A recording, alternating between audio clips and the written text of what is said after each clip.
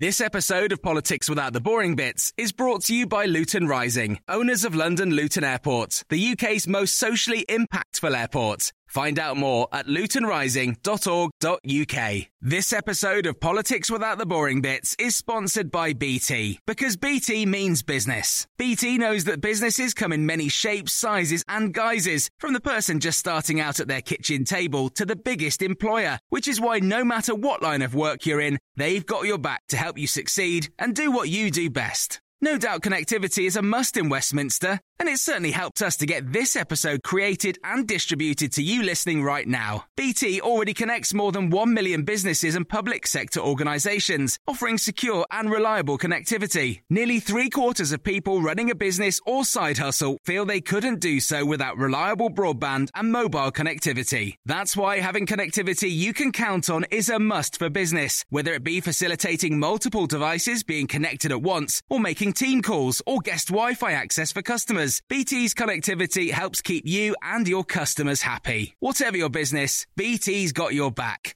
Search BT's got your back.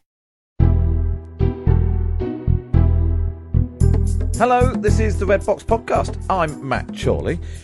Coming up on today's episode of the podcast, no PMQs this week because the MPs are all on recess. So instead we're going to bring you Dish United Kingdom. Actually, we do every Wednesday on the radio show at 11 o'clock. Dish United Kingdom is political news from the four corners of the UK. A particular focus today on immigration, because ministers from Wales, Scotland and Northern Ireland have written to the Westminster government saying that immigration rules are too restrictive and its firms are struggling to fill vacancies. Anyway, that's coming up in a moment. We'll also do the fun story at the end and update our league table of how different parts of the UK do as part of the competition to find out which part of the UK is the most fun. That's coming up in just a moment. First, though, it's our columnist panel and a special pairing today. No Alice Thompson and Robert Crampton. So instead, we've got from the Times and the Spectator, James Forsyth, and from the Sunday Times, Rosamund Irwin. Now, though, it's that time of the morning we always speak to two of our favourite columnists, and because it's half term and we've been on the road and all that, we've got all the people in all the wrong orders this week. So today, normally from Friday, joining us today, Times columnist, political editor of The Spectator, James Forsyth is here. Hi, James. Morning, Matt.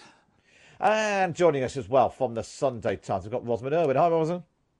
Good morning. Nice to have you both with us. Let's talk, first of all, about inflation. Inflation is one of those things, when times are good and it's just keeping steady, it's just a thing that wonks worry about. And suddenly it's just hit a 30-year high. It's at 5.5%. And that's even before things like the energy price cap going up hits. James, how serious is this as a political issue for the government? This is the stuff, this is real life stuff. This is money in your pocket. And crucially, what, if anything, can they do about it? Yeah, inflation is one of the things that makes politics scratches. Margaret Thatcher always used to say that, governments could survive high levels of unemployment, but not high levels of inflation, because inflation hits everybody. I mean, it basically means that people's wages aren't keeping up with inflation. We know that from the statistics. And so people get a bit worse off every month. I think the challenge for the government is that most of this stuff is out of their control. They can't affect the international price of gas, which is one of the things that is driving energy prices higher. I think we're also seeing all the consequences of essentially turning the world economy off because of COVID and then turning it back on again. And then you've also got, food prices rising.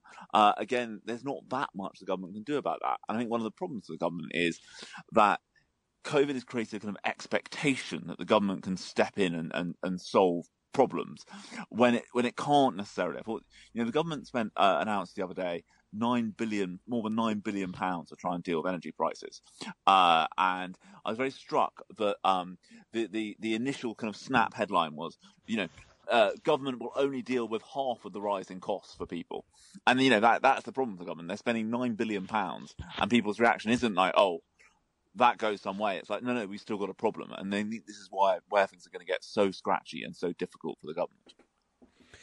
Osman, it's a good point that James is making, isn't it? In the past, the traditional Conservative response would be, well, we'll have to let the market take it. This is what happens, and we just need to let it play out. But what we've seen over the past 2 years is so interventionist, so, If in doubt, Rishi Sunak calls a press conference and gets his checkbook out. And so there's an expectation, at least, that the government will do something, even though in this particular situation, there's not very much they can do. Yeah, absolutely. But of course, the people who are supposed to be responsible for inflation are the Bank of England. That is their sort of primary mandate. And instead, we had Andrew Bailey, the governor of the Bank of England, essentially saying, don't ask for a pay rise to the nation's workers as they're increasingly stretched, i.e. because if we ask for a pay rise, that pushes up other prices. So the idea that pay restraint and bargaining is the solution that the Bank of England is offering us is a bit troubling too, when people are obviously incredibly squeezed. But yes, absolutely, it is difficult to know what the government can do. I mean, they can sort of tinker, can't they? They can do things with taxation, clearly. There are options here. You know, there's been a lot of talk about what they can do around rising gas prices in particular.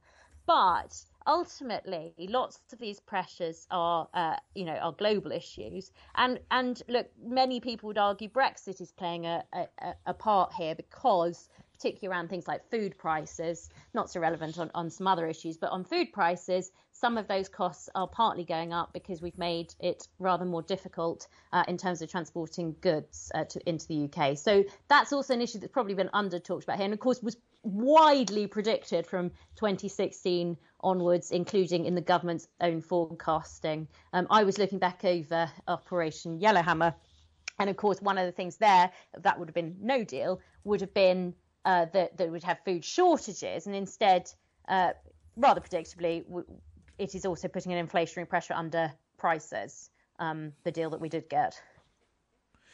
And James, what do you how do you gauge the sort of level of concern in government? Is this something that they think they can ride out? Are they just sort of throwing their hands up in the air and feeling slightly powerless? Because the interesting thing when we talk about the government should do something, where we have seen something done, there's clearly a tension that Rishi Sunak offered this, what was it, £150 back on your council tax bill, but that went quite a long way up the sort of income scale to, what was it, A to D council tax bands. I think it's 80% because almost everybody feels the squeeze. It doesn't matter how much you're earning in life. Most people spend about what they earn. They might put a bit aside for saving and so on. And so if prices start going up, you start feeling that. You might have a buffer in that you can. You're not necessarily choosing between heating and eating, but everyone feels that squeeze, and that can have an impact politically, can't it? Yeah, and I mean, you saw that the Tories, it's no coincidence. You've got local elections in May, and they basically felt that they needed to go high up the income scale. I think in a Band D house, people are earning about the household income on average is about £50,000.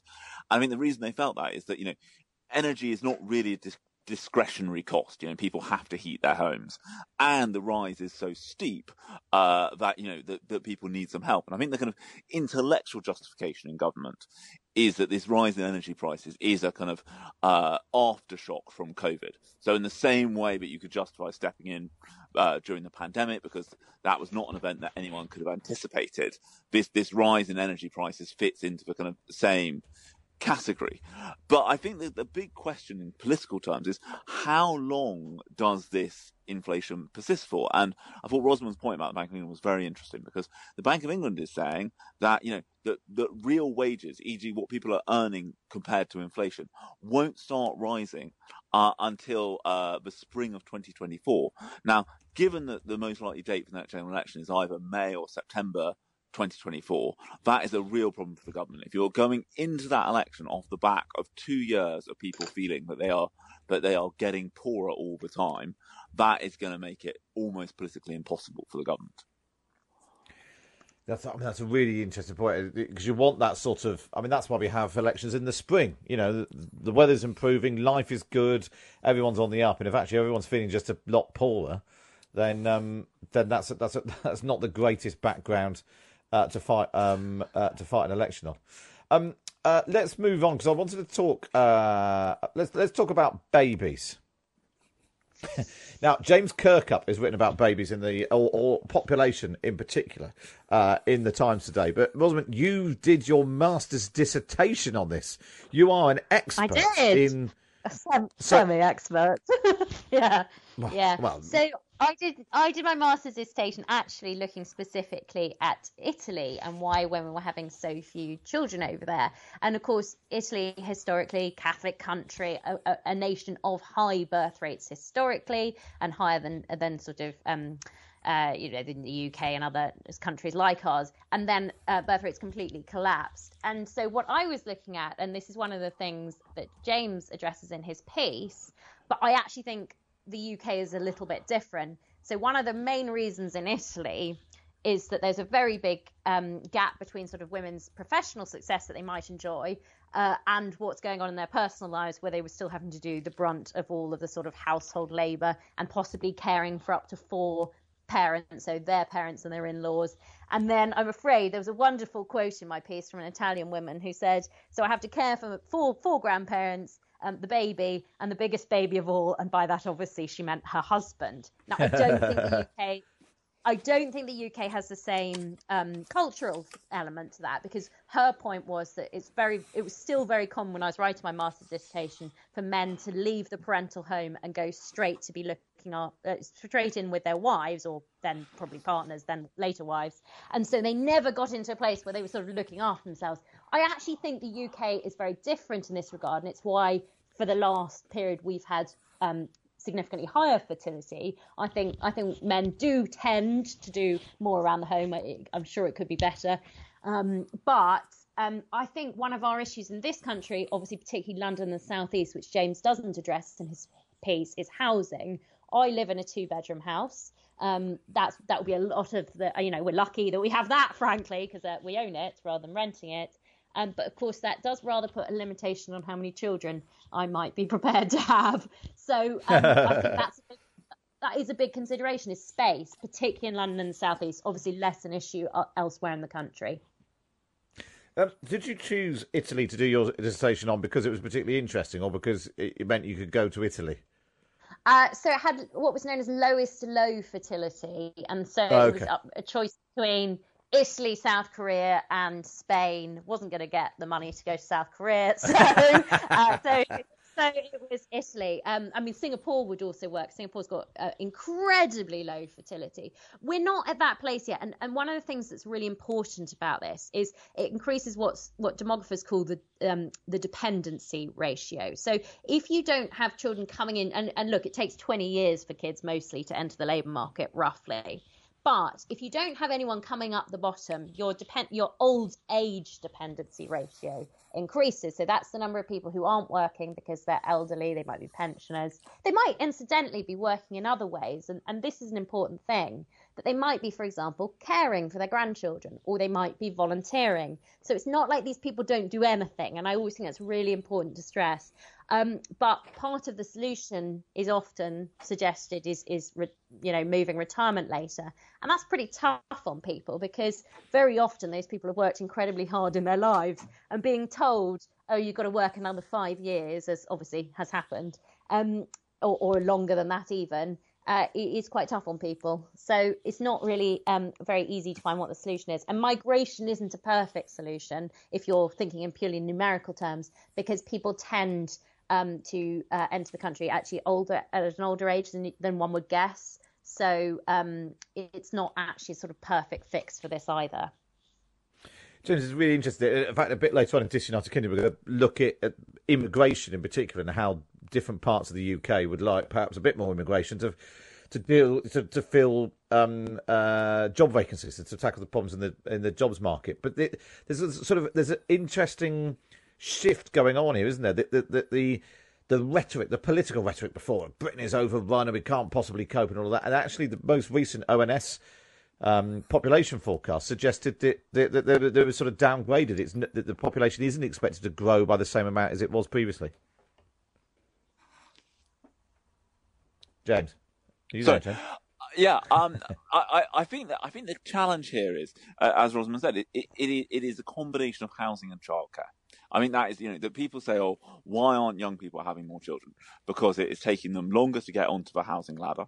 And once you have a child, childcare, I think the UK has the most expensive childcare in Europe. And, that does dissuade people from having kids. And this is a clear problem. And yes, you can argue that as you were just saying, Matt, that immigration can solve some of those problems. But I think there is a broader problem, which is that, as James Kirkup says in his piece, which is in political terms, Britain is dangerously close to becoming a gerontocracy. And that is a real issue, I think. And you've got, and housing is the classic example of this. Look at how Boris Johnson backed off planning reform as soon as Tory MPs objected. Unless you're prepared to change the planning system, you are never going to build enough houses so that people, especially in London and the southeast, so that young families can get on the housing ladder and feel secure enough to start having children. It's a fascinating topic, and all credit to Rosamond for choosing to go to Italy to study. It's genuinely interesting. It's really good to speak to you. Thank you both. It's great to speak to James Forsyth, and of course you can read James in the Times every Friday, and you can catch Rosamond in the Sunday Times every week as well. Rosamond Ermin and James Forsyth, and of course you can read them in the Times and the Sunday Times every week. Just get yourself a subscription. Go to thetimes.co.uk/Times Red Box. Up next is Dish United Kingdom. When you're ready to pop the question, the last thing you want to do is second-guess the ring. At BlueNile.com, you can design a one-of-a-kind ring with the ease and convenience of shopping online. Choose your diamond and setting. When you find the one, you'll get it delivered right to your door. Go to BlueNile.com and use promo code LISTEN to get $50 off your purchase of $500 or more. That's code LISTEN at BlueNile.com for $50 off your purchase. BlueNile.com, code LISTEN. Hey, I'm Ryan Reynolds. At Mint Mobile, we like to do the opposite of what Big Wireless does. They charge you a lot, we charge you a little. So naturally, when they announced they'd be raising their prices due to inflation, we decided to deflate our prices due to not hating you. That's right. We're cutting the price of Mint Unlimited from $30 a month to just $15 a month. Give it a try at mintmobile.com/switch. $45 up front for 3 months plus taxes and fees. Promo rate for new customers for limited time. Unlimited more than 40 gigabytes per month. Slows full terms at mintmobile.com. This episode of Politics Without the Boring Bits is brought to you by Luton Rising, owners of London Luton Airport, the UK's most socially impactful airport. Find out more at lutonrising.org.uk. You're listening to the Red Box Podcast now. It's time for this. Now, I want to start off by talking about immigration, because there's a story it's come out today. Ministers from from Wales, Scotland and Northern Ireland have written to the UK Immigration Minister, Kevin Foster, asking for more input into the UK immigration policy to make it easier for skilled workers to move to Britain, saying that there are severe labour and skills shortages. Rooting around in some of the statistics on this, in the year to mid 2020, I was looking at this. In the year to mid 2020, England grew by 0.4% as a result of net immigration. Scotland by only 0.14%, Wales by 0.3%, and Northern Ireland, actually, net immigration was down by 0.01%. So there's clearly something, different things happening in different parts of the country. Let's come to Scotland first of all, Katrina. Partly because I was there this week and had a lovely time. What's the political debate around immigration in Scotland? It can be sort of characterised sometimes through a very sort of English perspective and concern that there are too many immigrants, we must do something about it. Is that the attitude in Scotland? Well, I can hear the charges of Scottish exceptionalism, but I do think that Scots have a more welcoming and open-minded attitude to immigration that flows from the top down and the grassroots up. I mean, my patch for the Glasgow Times has the most culturally and ethnically diverse population in Scotland, and it would be a fantasy to suggest that there's no racism here. And I think we have to be very careful to ensure that we're hearing voices that are raising concerns about racism, because otherwise it's just an issue that will be dealt with. But the South Side also contains Pollokshields, where last May the Kenmure Street demonstration against the deportation of 2 asylum seekers made international headlines. Hundreds of local people came out to surround a Home Office removal van in a direct action against the targeting of asylum seekers. Post-Brexit, the Scottish Government very consciously set itself apart from Westminster by launching an advertising campaign welcoming and encouraging EU citizens to stay in and come to Scotland. And there is real, genuine worry and discussed at the new Nationality and Borders Bill and the particular effect that that's going to have on migrants of colour and on marginalised people. The hostile immigration policy narrative from Westminster, we have Priti Patel using sort of warmongering language. They talk about migrant invasions. That just doesn't play well in Scotland, and it doesn't reflect Scottish values.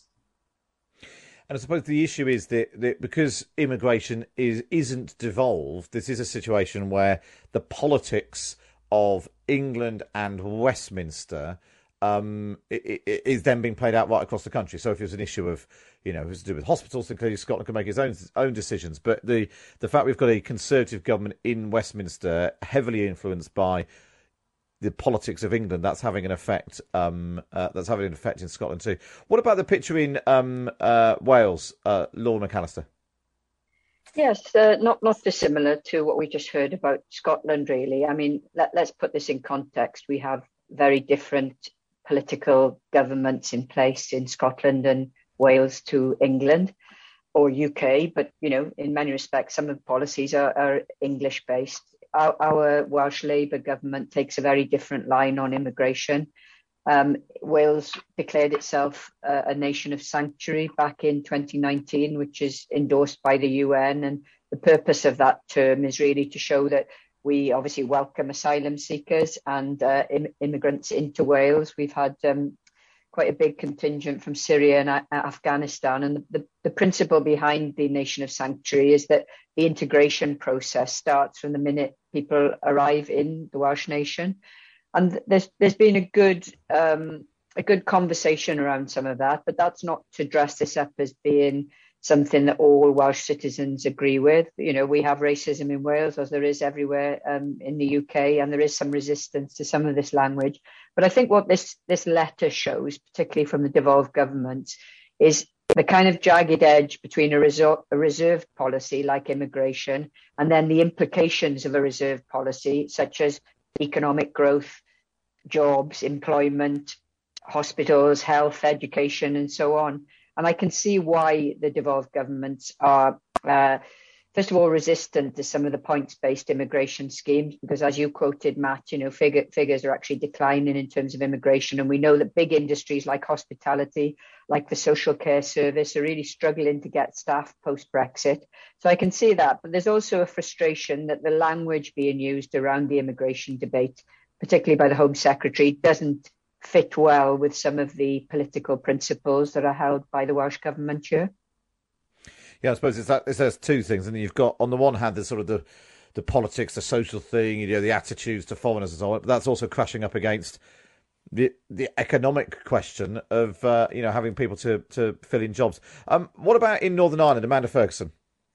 Well, we're lucky enough in Northern Ireland to have people from all over the world making their home here, but it is the sort of least ethnically diverse jurisdiction in the UK, for a variety of reasons. Now, we'll come on to this later on, but the former first and deputy first ministers last month had voiced criticism of the Home Office's new immigration bill. They said it created an unhelpful two-tier system. We know that the Agriculture Minister had voiced concerns previously about not being able to access labour that was needed for Northern Ireland's economy. I think that Northern Ireland relies more on manufacturing than some other areas of the UK, and Manufacturing NI said, post-Brexit, that the protocol wasn't the big issue that people were raising. It was access to labour, and certainly it's something that the input that the Northern Ireland government can have at the moment, because we're in a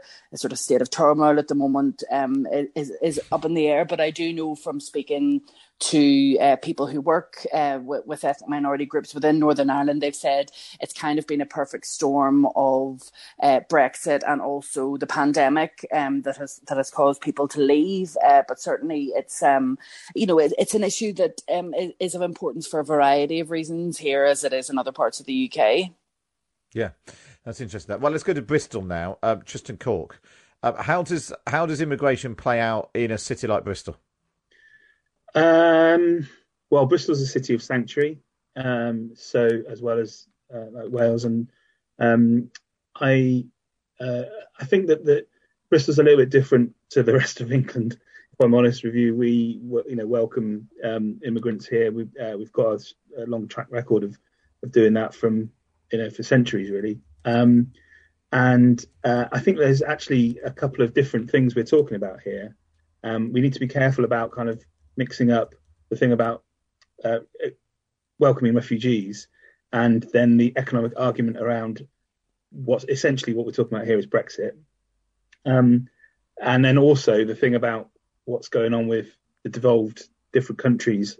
And, I absolutely agree with everything that my colleagues in the other three countries have said about it. One of the lines from this story, from the letter that they sent to the government is, sadly, in spite of our efforts, the UK government has consistently failed to consult, collaborate or work constructively with the devolved governments on any changes pertaining to the immigration system. So, what we're talking about here is a Westminster government that just does not want, is essentially an English nationalist government that, because they don't need to, they don't. And, what they don't want to do is water down their tough immigration policies on, by dealing with Wales, Scotland and Northern Ireland. What I would say, though, is that if there's companies with a severe labour and skills shortage, they need to pay people more. Yeah, they've got a free they use the free market to make their profits. The free market applies to wages as well and people's employment. So if they can't find that, for too long they have been not paying people enough and getting people in from other countries because who will accept those low wages. They need to start paying people proper decent living wages.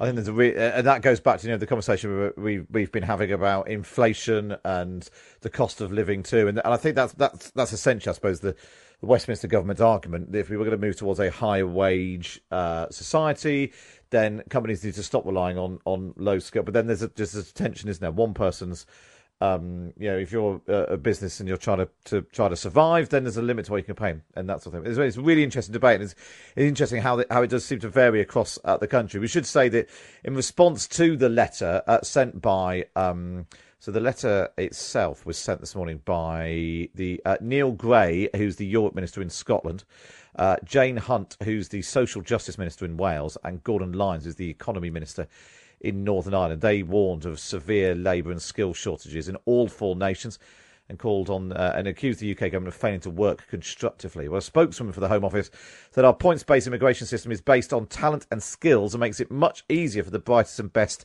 to live and study in the UK. We continue to engage with the devolved administrations on immigration policies, but it's important that employers make long-term investments in the UK domestic workforce instead of relying on labour from abroad.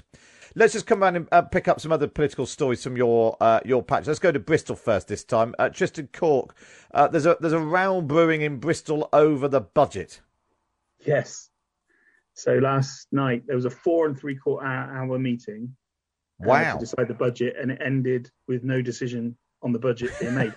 Bristol again. I'm sorry for Bristol exceptionalism. We were the only city to vote for a directly elected mayor 10 years ago, and the way it works is that the mayor has to take 5 days to now decide whether or not he accepts all the amendments. So there was, I don't want to bore everyone, but it was basically little things about kind of parking and toilets and that kind of thing. It's a £1.1 billion budget, and they're arguing about 100 grand here and there. I mean, one of the things that, obviously local authorities across the country have been completely squeezed by central government. Right. But then it doesn't help when in Bristol you lose £42 million trying to set up your own energy company that goes bust within a few years. So it's we're in a bit of limbo now. We've got until I think March the 2nd to have a budget and set a budget, and but don't worry, it'll be fine. It'll be fine. We just carry it. More than 4 hour long meeting. Were you at the meeting, Tristan, or is this something you can monitor now remotely? No, one of our local democracy reporters was actually there. I was kind of like monitoring the Twitter. He tweeted just it dipping live it out with pictures of crisps and stuff. Very good, very good. Well, hopefully that gets solved. Let's go to Scotland now, and there's quite a lot going on in Scotland, Katrina. We've just had the news that Nicola Sturgeon has said that children between the ages of 5 and 11 are going to be offered the COVID-19 vaccine, and work's underway to work out exactly how to do that. But yeah, vaccines for children aged between 5 and 11 in Scotland are on the way. But then, slightly more imminently, so is Storm Dudley. It's all happening with you, Katrina. Well, it has been. I mean, we've had Boris Johnson visiting this week. We've had all our chat of our green free ports dominating the headlines, but today we are battening the hatches. It feels like it's been raining here for about 100 years now, but now we have Storm Dudley on the way this afternoon. There was a storm warning in place from 4 p.m. That's now been brought forward to 2 p.m.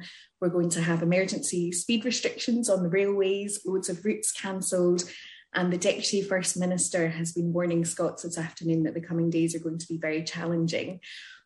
And Scotland is already has parts of the country where there are still power outages from 2 storms at the weekend. So a really difficult few days, and hopefully it's not going to be as bad as it looks like it is going to be. Yeah, no, I mean, in the nicest possible way, I'm glad I got out of Scotland when I did. That was after a couple of days. And we had a nice time. I had a nice time. The sun shone, and I'm glad that I made my escape when I did. Let's go to Northern Ireland now. Amanda Ferguson, update us on the latest.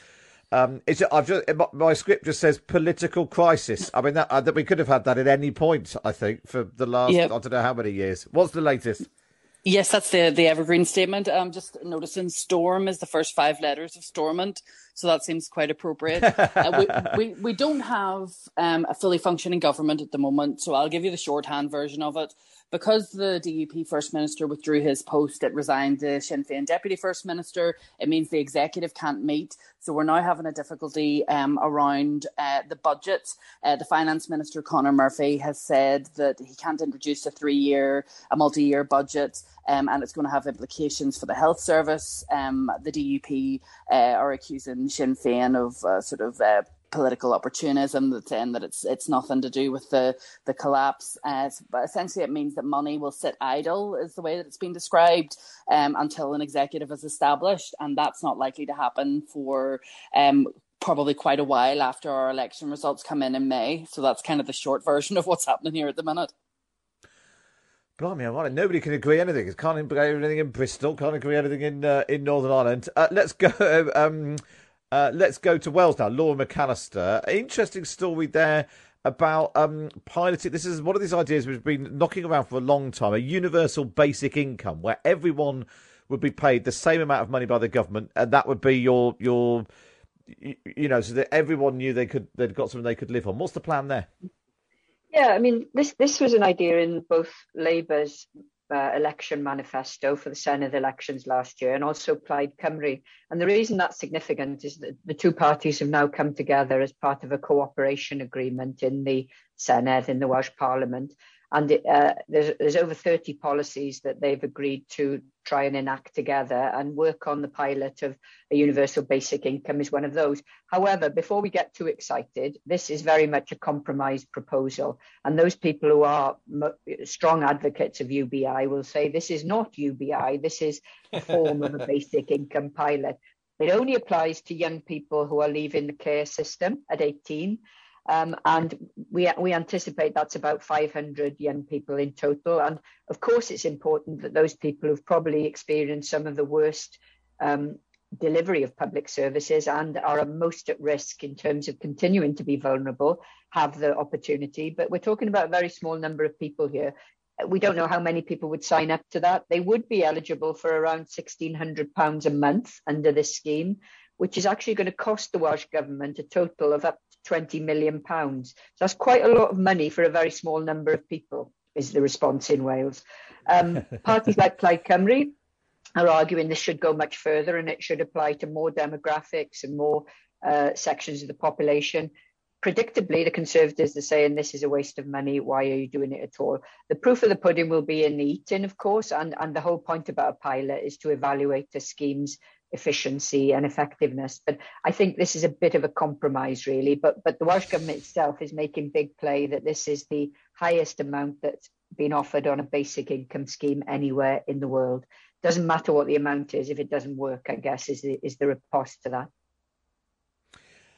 Yes, and I suppose that's the thing. And if it's not quite the full UBI that some people expected, then how successful the results will be interesting. It's interesting though, because there's been lots of sort of political discussion about it. So actually seeing what happens in real life will be interesting. Right, we've just got time for a quick whistle-stop tour of the UK now for your fun stories. I'm now awarding points for your fun stories. So, and at the end of the year, we'll be able to declare officially the most fun part of the country. So, who wants to go first? Tristan, what have you got for us in... well, let's have a look at the scores on the doors as they stand. England's currently in the lead, followed by Wales, then Scotland, then Northern Ireland. So, let's go first of all in Bristol. What's your story, Tristan? So the story itself is really quite fun. But 4 people were banned from riding those e-scooters because they were riding only 2 of them, and they were caught on a dash cam. But the fun bit was that the debate that we had on social media across the whole country, and why I brought this because I wanted to ask everyone in Scotland, Wales, and Northern Ireland, what do you call it when you get a lift on the back of someone's bike or scooter? In this case, we call it a backie. But when we said backie, other people were going, wait, no, it's a 2-up, or it's a double, or it's a croggy, or something from all over the country, and so I'm a little bit confused now. I always thought it was a backie. Yeah, I'd probably call it a backie. What do you think of law, Wales? In Wales law. Yeah, we'd probably say a backie, but we'd use it bilingually as well, so we'd have a Welsh term as well for it. What would it be in Welsh? That's a good point. Well, Kevin is back, so we'd probably say a Kevnor. Very good, very good. Let's go to Scotland now then. Katrina, what do you call a backie, and what's your story? It's a backie, and please do not ask me what the Gaelic is because I have absolutely no idea. Yikes. So the last time I did this segment, I was cat sitting, and the cat brought a mouse in and started slaughtering it right in the middle of the segment. So I am avoiding... Well, let's see how we get on. Today. So we all know the importance of a good teacher, the lifelong impact that can have on people. So we have had a story at the top of our website for days now. A writer, Kenny Boyle, aged 37, who posted a call out on Twitter to search for a primary school teacher who had huge impact on his writing. She made him promise when he was 11 years old that if he ever had a book published, he should send her a copy. His book is now being published. He didn't know how to find her, but Twitter users stepped up, and within 8 hours, Mrs. McGlennon had been found. The pair have been getting a copy of the book. Isn't it lovely? Give me the point. That's a lovely story. Well, let's find out first of all. Amanda in Northern Ireland, your fun story. Yeah, well, it's a backie in Belfast, and I'm not sure what the Ulster Scots or Irish language translation would be. But it's a backie everywhere. Forget about it. Yeah, go on then. What's your story? For my story, we're so bruised by our dysfunctional politics in Northern Ireland that I decided to go for a wholesome rather than a funny story from my lighter story. So it's from Jilly Beatty at Belfast Live, and it's a Canadian student, Lauren Moore, and her service dog, Emma, are behind a drive to ensure that Queen's University Belfast creates new legislation to allow students to have assistance animals in the halls of residence. So Lauren and Emma are standing on a joint ticket to be the student welfare officer at Queen's University Belfast, in the hope that people with anxiety and depression will be able to vote them in and they can make changes. And I thought it was interesting that Emma had graduated in Canada, and she's hoping to graduate from Queen's. So it's a nice dog story for today. You know how to win me over by bringing a nice dog story. Laura, your story in Wales. Yeah, mine is about a woman in Port Talbot who's had a Banksy picture tattooed on her arm in tribute to the Banksy that appeared on a garage wall. It was called Season's Greetings, and it's just been removed. This is the topicality of this.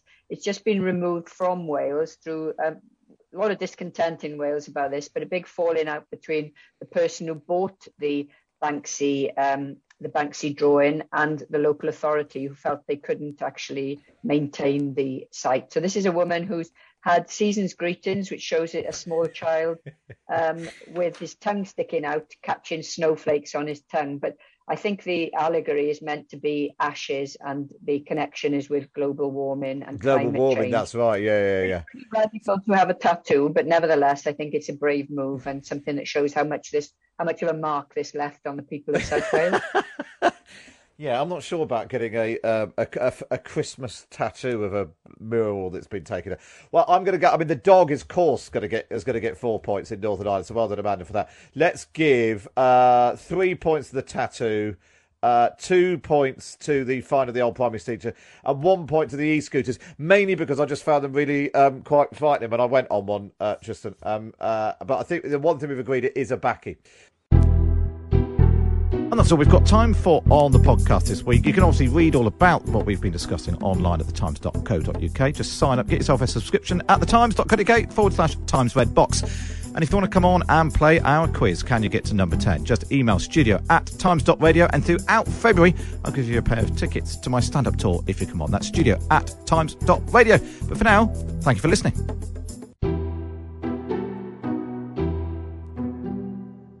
This episode of Politics Without the Boring Bits is brought to you by Luton Rising, owners of London Luton Airport, the UK's most socially impactful airport. Find out more at lutonrising.org.uk.